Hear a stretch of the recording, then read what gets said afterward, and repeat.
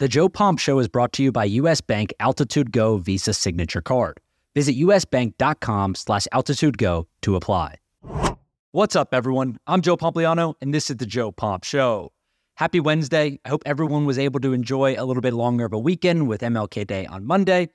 Playoff football was on virtually all weekend because of the delays and whatnot, and it was a great weekend in the world of sports. But today I want to talk about two things specifically. Number one, we're going to break down the Peacock numbers. Now, we talked about this a little bit last week, but the game happened this past weekend, and now some of the numbers are out. So I'll walk you guys through Peacock's early numbers when it comes to their exclusive playoff game between the Chiefs and the Miami Dolphins. And then secondly, I'm going to run you guys through some breakdowns financially of Major League Baseball season last year. Now, we all know that they made a slew of changes, including the pitch clock and things that encourage a little bit more offense. But financially speaking, the league performed really well. I have some exclusive numbers that I'll share with you guys there. I think you guys are really going to enjoy this episode, so let's get right into it. All right, so let's start with the exclusive NFL playoff game on Peacock. Now, we talked about this a little bit last week, so I don't want to rehash everything that we already discussed. But you guys know what happened here. I mean, everyone was pissed off. NFL fans, media personalities, players, personnel, everyone seemed to be upset that the NFL was putting an exclusive playoff game behind a paywall like Peacock, another streaming service that you have to buy, right? People were saying, on my timeline at least, that they were either going to stream the games, they were going to go watch it at a bar, or they just simply weren't going to watch it at all. I saw plenty of people saying that as well. But the numbers are in, at least the early numbers are in, and that wasn't the case. I don't know if people were lying or they just ended up giving in or whatever it was. But during halftime of the game on Sunday night, Mike Tirico announced that Peacock had 23 million people stream the game. 23 million people. Now, to give you guys a little bit of context on just how impressive that number actually is, the previous streaming record for the NFL, a game that was exclusively placed on streaming, was held by Amazon earlier this year for a regular season game, and that was 15 million, right? So the previous record for streaming exclusively was 15 million set by Amazon earlier this year. Peacock did 23 million. I told you guys the over-under was somewhere between like 15 to 18 to maybe 20 million. They hit the over by a mile. I mean, 23 million is an extremely impressive number. Now, obviously, there's a little bit of financial engineering going on here with the numbers. That's how these streaming companies work, right? And the 23 million number is a little bit misleading. And it's misleading because people in Kansas City, Miami, local markets, got the game for free on television, right? They could watch it on TV. Those markets were carved out from the streaming-only exclusive package.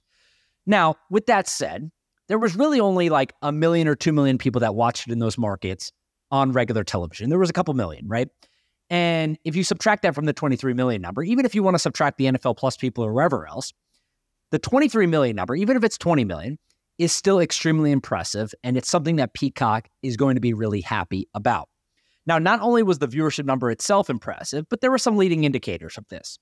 When I woke up on Sunday morning, I saw that Peacock was the number one overall app in the App Store. Number one overall. They weren't even within the top 15 or 20 before that. Furthermore, they had their Google search volume. When you go on Google Trends, if you typed in Peacock, their search volume on Google was 2 times higher than at any point in the company's history beforehand. I mean, we're talking about the past 3 years since their launch. The company had never been higher. In fact, it was 2 times higher than ever before. Now, obviously, some of this was negative publicity. People saying that they didn't want to watch Peacock, people talking about how they need to unsubscribe from Peacock, whatever it is. But the search volume was extremely high for Peacock. Their app was obviously being downloaded more than any other point in history, and a lot of people were subscribing to the service. In fact, Peacock came out the next day and said that 16 million people were concurrently using their app. 16 million people concurrently using their app during the game. Now, obviously, some of those people weren't watching the football game. They might have been watching something else on the service. But most of them were probably watching the football game. And 16 million, irregardless of what they're actually watching, using the app at one time is extremely impressive when you consider that I think they have 30 million subscribers, right? So that's a huge number, and it speaks to the value that an NFL game specifically, an event-driven format, is able to drive for a streaming service like Peacock. And another important thing to keep in mind here is people have been likening this to Amazon. Amazon, in my mind, is in a world of its own. You can't even compare Peacock to Amazon. I mean, Amazon has so many users for Amazon Prime, not only because they have exclusive rights to Thursday Night Football in their second year. So everyone who wants to watch Thursday Night Football has already downloaded the package, knows how to use it, and uses it frequently. But more importantly, so many people have Amazon Prime because of their shipping capabilities, right? Because you're going to be ordering things off of Amazon itself and getting them delivered to your house or your business or whatever it is. So it's in a completely different business model than Peacock is. Peacock, on the other hand, they have some sports rights. They have some original content. They have other rights and stuff like that. But Peacock is nowhere even close to the same realm as it comes to Amazon. So this is a completely different business. Now, the other thing that I thought Peacock did a really good job of was advertising during the game. Now, we've talked about it. You've probably heard elsewhere that they didn't have fourth quarter commercials. Awesome, cool, a little bit unique. I saw some people complaining online that they shouldn't have commercials at all because you're behind a paywall. I mean, that seems a little bit ridiculous. I get the overall, thought process that if you're paying to watch an event, then you shouldn't have commercials like pay-per-view. But at the end of the day, I mean, you're paying for YouTube TV, you're paying for Sunday Ticket, you're paying for Amazon. All these other things have commercials. You're not necessarily doing it just because it's pay-per-view. I mean, Peacock has a bunch of other things that you're paying for too. It's a subscription service. And to be honest, it's relatively cheap compared to all the other ones. Now, I would argue that just because it's cheap isn't the reason to go buy to watch this football game. It's also because you're going to set a standard, right? Now that 23 million has been hit for Peacock, they're going to do more of this. They're absolutely going to do more of this. And again, the thing that Peacock did really well was they were advertising other things during the game, advertising other content. Many of you I saw online that Oppenheimer was advertised during the game, how it's coming to Peacock, how they have Big Ten basketball rights, how they have rights to the PGA Tour, how they have rights to WWE, how they have rights to the Premier League, right? They showed you all of their ancillary benefits so that you do not cancel. Now, that's not to say that people didn't cancel. I bet a ton of people canceled. I would love to see the numbers, and we will see the numbers in the next few months when Peacock reports some of their numbers. But the more interesting part to me is what this does for the future. Now, one thing that I've been weary to mention is how this impacts games in the future. What games specifically might be behind the paywall? And what I'll say about that is that the biggest games, the Super Bowl, the AFC, NFC Championship, I do not think those are going to be placed behind a paywall anytime soon. I think those are going to be free to air. I think everyone's going to be able to watch them. And most importantly, most of those rights have already been figured out over the next decade because the media rights are locked in from companies like Fox, CBS, ESPN, etc. So I don't think those games are going behind. But you cannot tell me that all the other streaming services, we're talking about Amazon. Amazon is already paying $1 billion for NFL rights. We're talking about Paramount, right? Paramount Plus. We're talking about other companies like ESPN Plus. These companies are already spending, their parent companies are already spending billions of dollars a year on rights to the NFL. You're telling me that they don't see this number, 23 million for a game, albeit, right? This was the best game of the weekend. It had the best storyline with Mahomes, with Travis Kelce, with Taylor Swift, with Tua, with the Dolphins, with their inability to play in cold weather, with the weather itself, right? All the videos were coming out of the bottles freezing and everything else. It was going to be below freezing, one of the coldest games in NFL history. The storyline lined up perfectly for Peacock. It was absolutely amazing, everything they could have dreamed of. But even without that, a streaming exclusive game getting 20 to 23 million viewers is absolutely insane. And every other streaming service that you can imagine that has affiliation to the NFL is going to want one next. So look, we may see one as early as next year. This is an event-driven business. It's the same reason why these streaming companies are willing to pay more than $100 million for a game on Black Friday. It's the same reason why we'll probably see one on Thanksgiving Day or Christmas Eve or the playoffs, because it's an event-driven business versus an inventory business like some of the other professional sports leagues that you guys know. The NFL is dominating the media landscape today, and it's only getting stronger. It feels like all of the dollars that are in sports business are moving away from smaller sports like baseball, like basketball, like hockey, like soccer, and they're just moving towards football, right? The way I liken this, right, is if you're a brand and you're doing a partnership, you could go out and you could go do a bunch of smaller deals with a bunch of smaller creators, right? Or you could go out and you could sign the biggest creator. And in most instances, that big creator is actually going to get you more value than all of the other small ones lined up. And it's going to be easier to facilitate because you're doing one deal versus a million deals. And that's exactly what I think we're seeing in the sports media landscape. Increasingly, the biggest companies, ESPN, CBS, Fox, etc., they're all positioning their money and pushing it in a pile towards football, both the NFL, but also college football. And they're doing that because they know that it demands attention more than anything else. I mean, you could literally play an NFL game. They're doing it at 9 a.m. You could do it at 1, you could do it at 4, you could do it at 8:30. Hell, you may even be able to do it at midnight. We literally saw this with Colorado earlier this year. It was one of the highest rated college football games of the year. And it kicked off at like 11 p.m. or midnight, whatever it was, on the East Coast. This is something that is exclusively relevant to football. And it's one of the things that I think media companies are going to continue to push the boundaries on.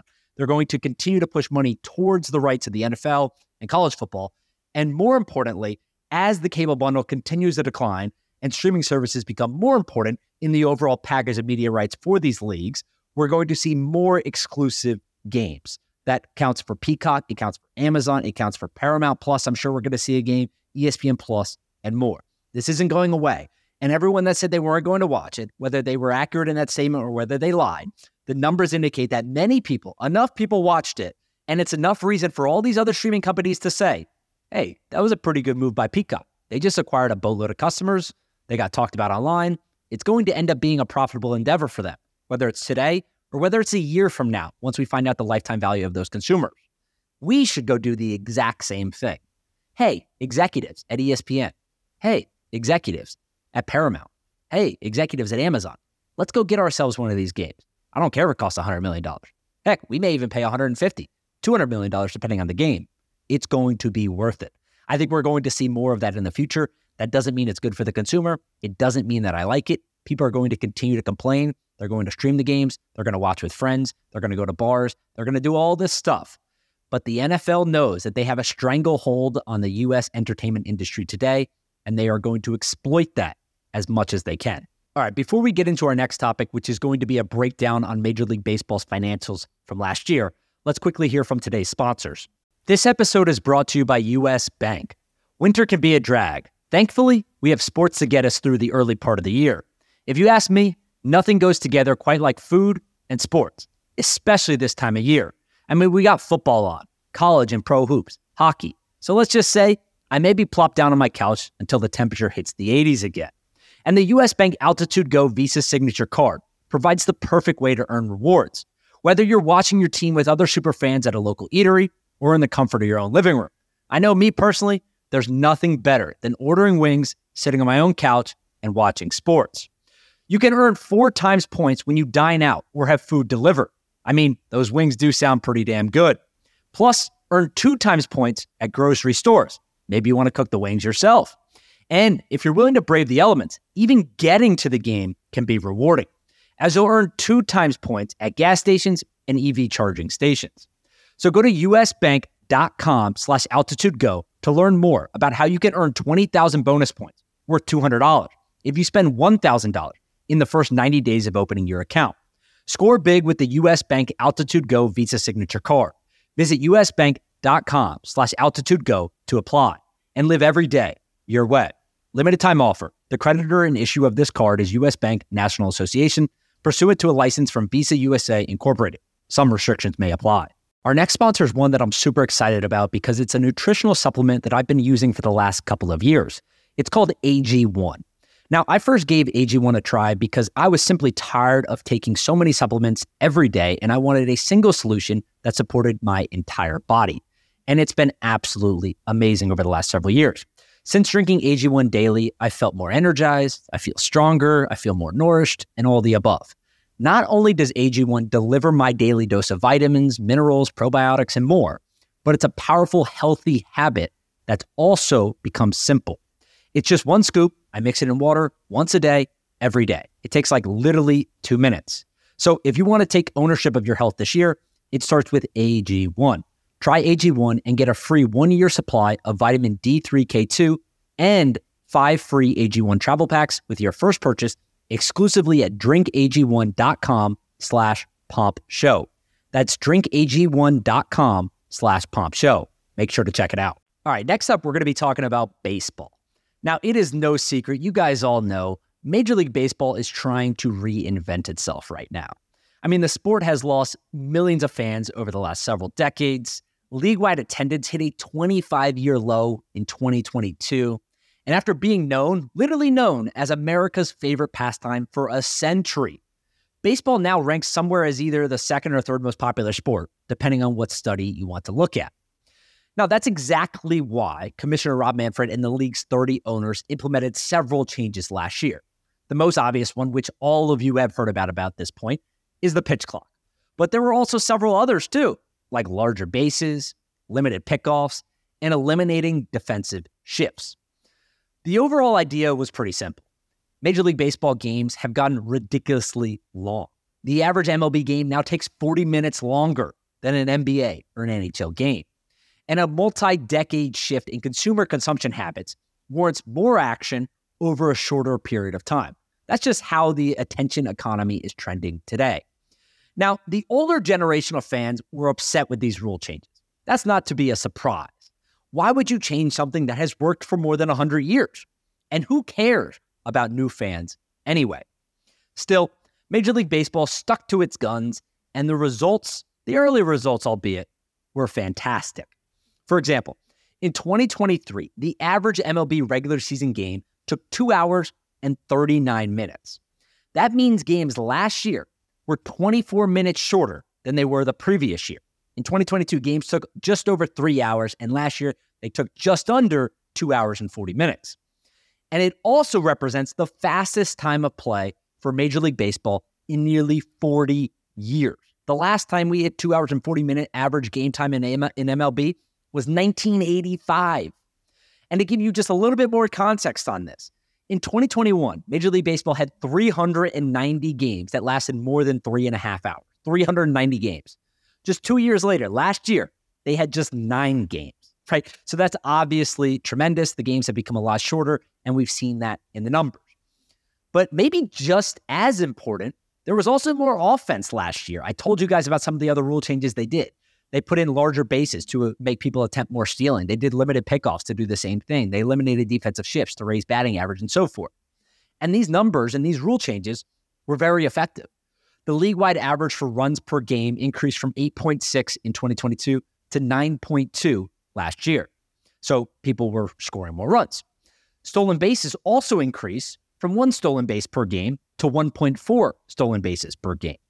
Walk percentages increased from 7.6% to 9% last year. And strikeouts decreased from 27% to 23%.